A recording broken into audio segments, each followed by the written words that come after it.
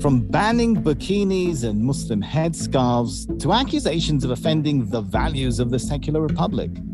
Muslims of France have had a rough few months after the nation held presidential and legislative elections. Is it Islamophobia? And is it on the rise in France? And who is behind it?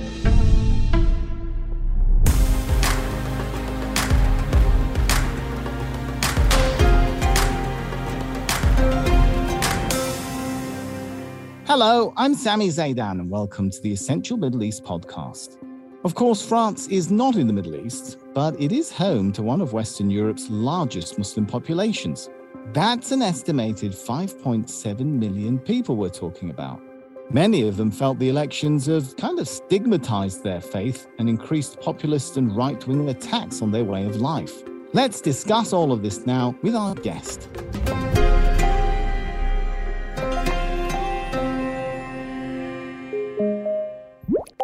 Hello, my name is Nasira Ghanif, Nasira in Arabic. I'm a Algerian French citizen living in France. I'm speaking from Paris, and my occupation is university professor. I teach sociology and anthropology at the University Paris 8 in Saint-Denis, north of Paris. Fabulous to have you with us, Nasira. Let's start with a basic. Are Muslims and minorities in general in France, particularly Muslims, are they facing Islamophobia and prejudice right now, or is that an exaggeration? No, it's not an exaggeration. It's actually a fact that has been assessed by many different surveys and inquiries along the past 20 years or so. How do you measure it, though? How does it manifest itself in everyday life? So what has been assessed is discrimination, racist slurs or offenses that are extended to Muslims on the street or even in the workplace most of the time. So this is something that has been observed at the level of intimate life, but also at the level of friendships, at the level of interactions, at the level of administrations, at the level also of intermediaries with the state, and even at the level of the state. Something that I would rather call state racism. Explain that to us, because that's fascinating. How have organizations documented what you referred to there as state racism?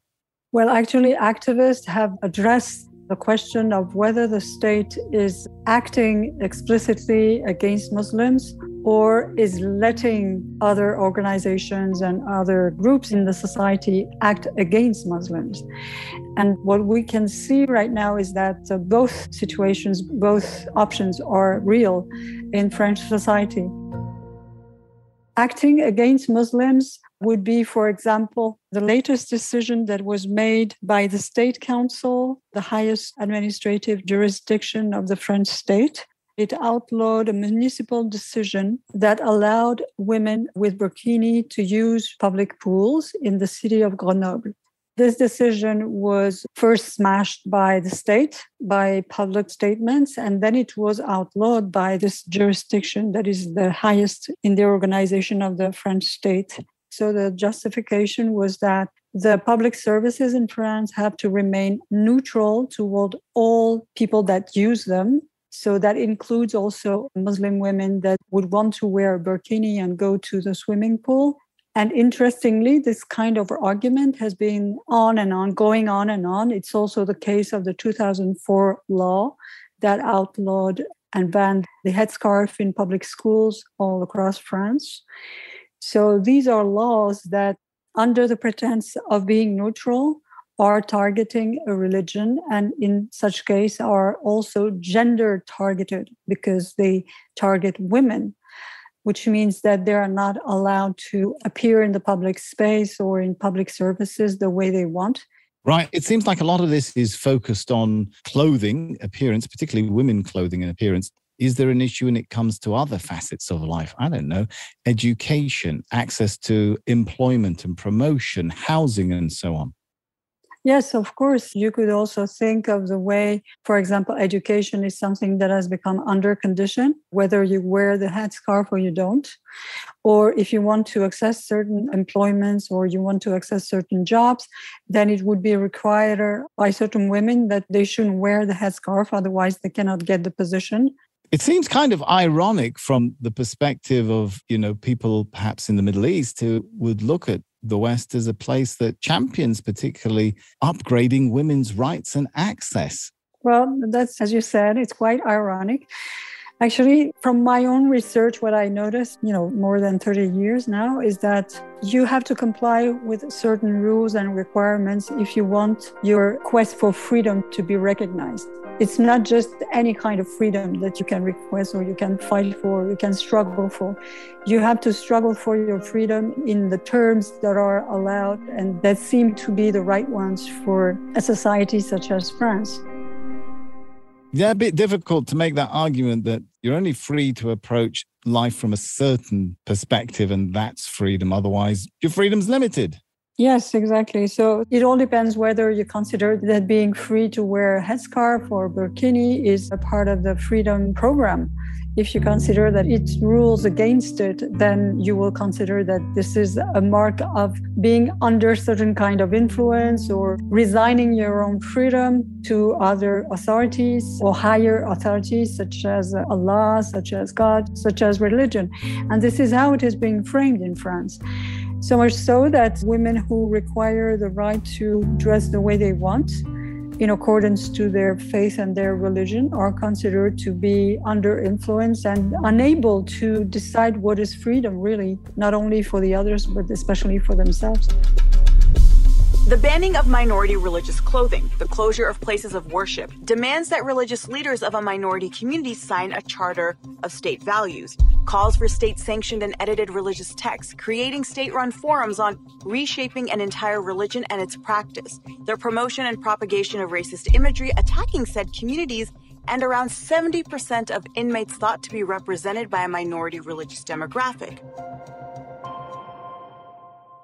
Is Islamophobia on the rise in France?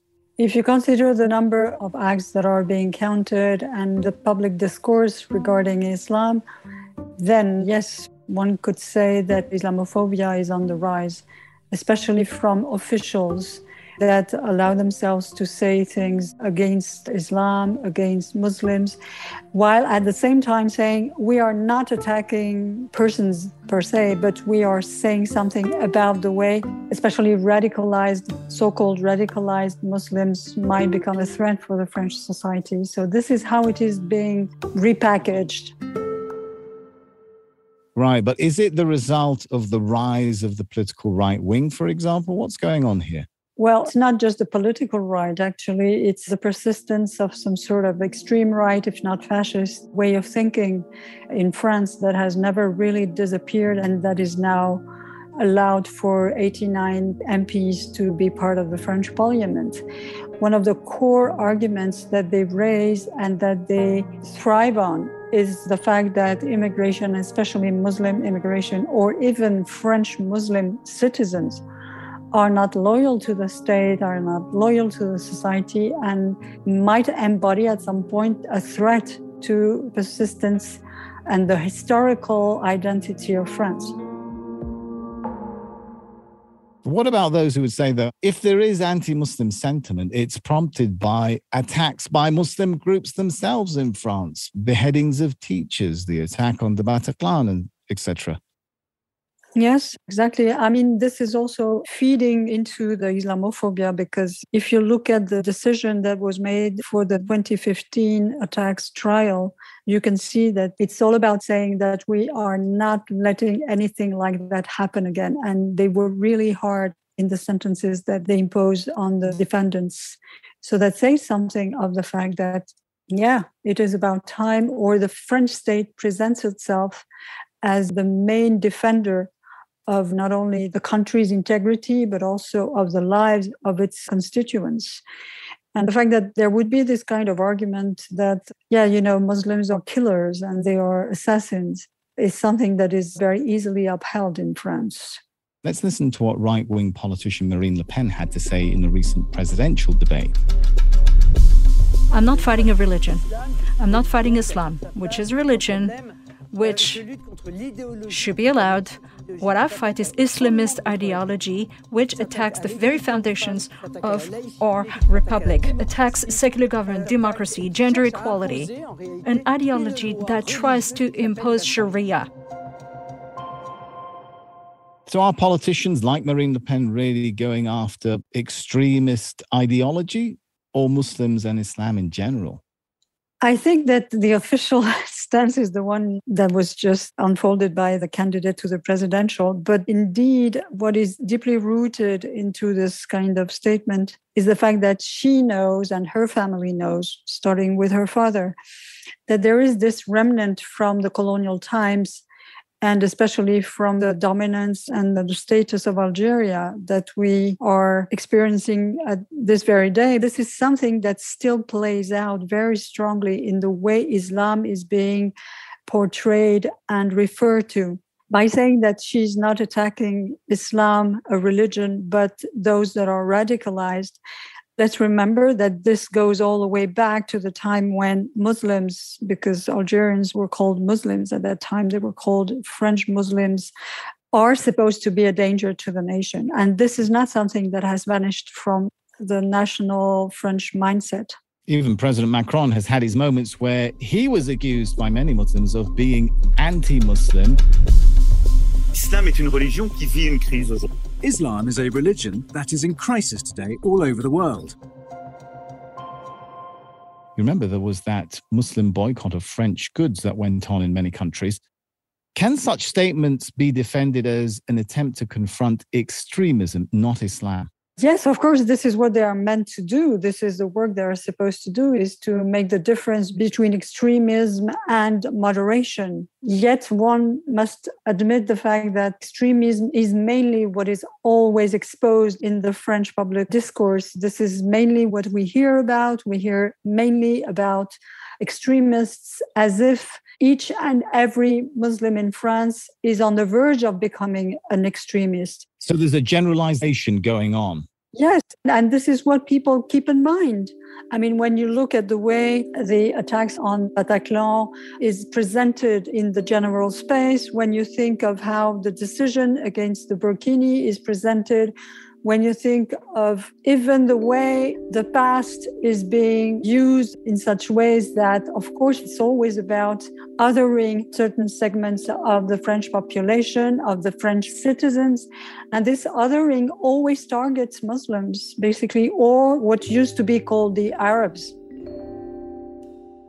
This is really interesting because when you look at other examples, for example, when Jewish Defense League member Baruch Goldstein killed 29 Muslims in a mosque in 1994 in the West Bank, you didn't hear world leaders generalizing about how Judaism is in crisis. And rightly so, we wouldn't want to generalize against any people. When Brenton Tarrant killed 51 Muslims in a mosque in New Zealand in 2019, again, we didn't hear a lot of world leaders or any world leaders generalize about the incident and talk about how maybe Western civilization needs a new enlightenment. Is the selective generalization against Muslims itself a sign of Islamophobia? Yes, probably. And I would argue in favor of considering this Islamophobia as a sign of this sense of having lost the might that used to be that of France, for example. And I completely agree about what you said with the two examples. And I think that this is also a sign of something, an Islamophobia that comes from the fact that Islam used to be under the colonial rule and used to be very effective in implementing the colonial rule. This is what it was meant to be. And the fact that today we would have like equal citizens that are of Muslim faith in a society that claims that it's democratic, that it's in favor of freedom, of equality, of fraternity, is something that brings some sense of unachievement of the promises of the French Republic, which is something that the French state doesn't stand at all. The French politicians don't like to be reminded that equality is still exclusive and that it doesn't extend to the Muslim population in France because they are facing Islamophobia, because they are asking for the due rights and for anything that other people in France can ask for. This is something that is lived as a sense of losing one's might and losing one's prestige as former colonial empire in which Islam was just a means of rule. Wow, there's a lot to unpack there. But before we do that, let's listen to this message from a young French Muslim woman who's also an activist with Muslim youth in Europe. As a French Muslim woman, I am exhausted and angry to see once again the policing of my beliefs, my choices, and my body. My country has made me choose between my hijab and my education, my career, my engagement with sports, and my duty as an aunt wanting to chaperone my nieces in schools. As a French citizen, I am stripped of my most basic human rights. Is there some kind of struggle emerging between secularism and religion here? This is how it is being constructed and framed. Actually, it shouldn't happen this way. There shouldn't be any struggle to be waged against. Is it being framed? Is the laïcité, I think you call it? Yes, yes. Is it being used to attack really anyone who's considered against French culture? Yes, this is how it is being used. Although in its spirit, when it was voted in 1905, it was never meant to do this kind of work or to be used in such ways. I'm wondering whether it's also out of a sense of potential domestic loss of power, fear of changing demographics, that Muslims might be growing and will take over. You know, we've heard of Christian conservatives speaking about Christian Europe being threatened. Yes, exactly. And not just Christian Europe, but also about the Great Replacement, which probably you have heard of. That was a theory that was used not only by the mass murderer in Christchurch, but also by the murderer in El Paso, and recently the one in Buffalo. So it's not just that's interesting that it's not just targeting Muslims. Depending on the domestic way of envisioning the future and of silencing the past also, then the enemy has a different face and is embodied in a different way. So in France, it's really about Muslims because they are the survival largest minority group, but also the minority that comes from the colonies. I mean, this has to do not just with the colonial past that has been completely shut down, but also with the colonial present. And each and every Muslim in France can be seen as an embodiment of what used to be France and what it has become, and especially the fact that tomorrow's population in France will also be the offsprings of those Muslims. So a lot of French people will be Muslim or likely to be because you have Muslim parents that you remain or you uphold this faith. But it means that in the eyes of those who are so in favor and so likely to bend towards Islamophobia, that these are the danger for the French population. Well, research by Pew found that by 2050, the Muslim population in Europe could reach 11.2% or more, depending on migration and high fertility rates. Does that mean this issue is going to get worse, or that people are going to be more understanding and integrated? I mean, this is exactly the challenge that we're facing right now. And this has been for a long time. Do we consider that 11% of the European population being Muslim or from Muslim background or descent is a threat to the whole continent or to the whole union? Or do we consider that we can live with that and we can nurture something unusual and unseen so far in multi-secular Christian Europe, so much so that it becomes perfectly livable, as it is already in many neighborhoods, in many communities? Being a Muslim is not seen as a threat. It is something that is considered with respect and sometimes also with indifference, which means that people do not give some sort of negative weight to the fact that you would be Muslim, but rather just consider you as any other human being. So this is exactly what we are facing right now. in France. But to achieve that, Nasira, there is an economic aspect that needs to be addressed here, right? Millions of immigrants and citizens live in what even some French politicians have described as poverty slums without real equal rights and opportunities, at least.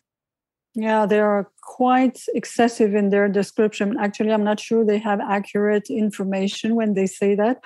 What is sure, what is for certain, is that they are more likely to live in public housing and social housing than any other groups in the population. They are more likely to end their education before others, and they are more likely to face discrimination and unemployment as other, especially among the younger generation, young workers, male and female, actually, for different reasons, are facing unemployment or are not allowed to enter the job market.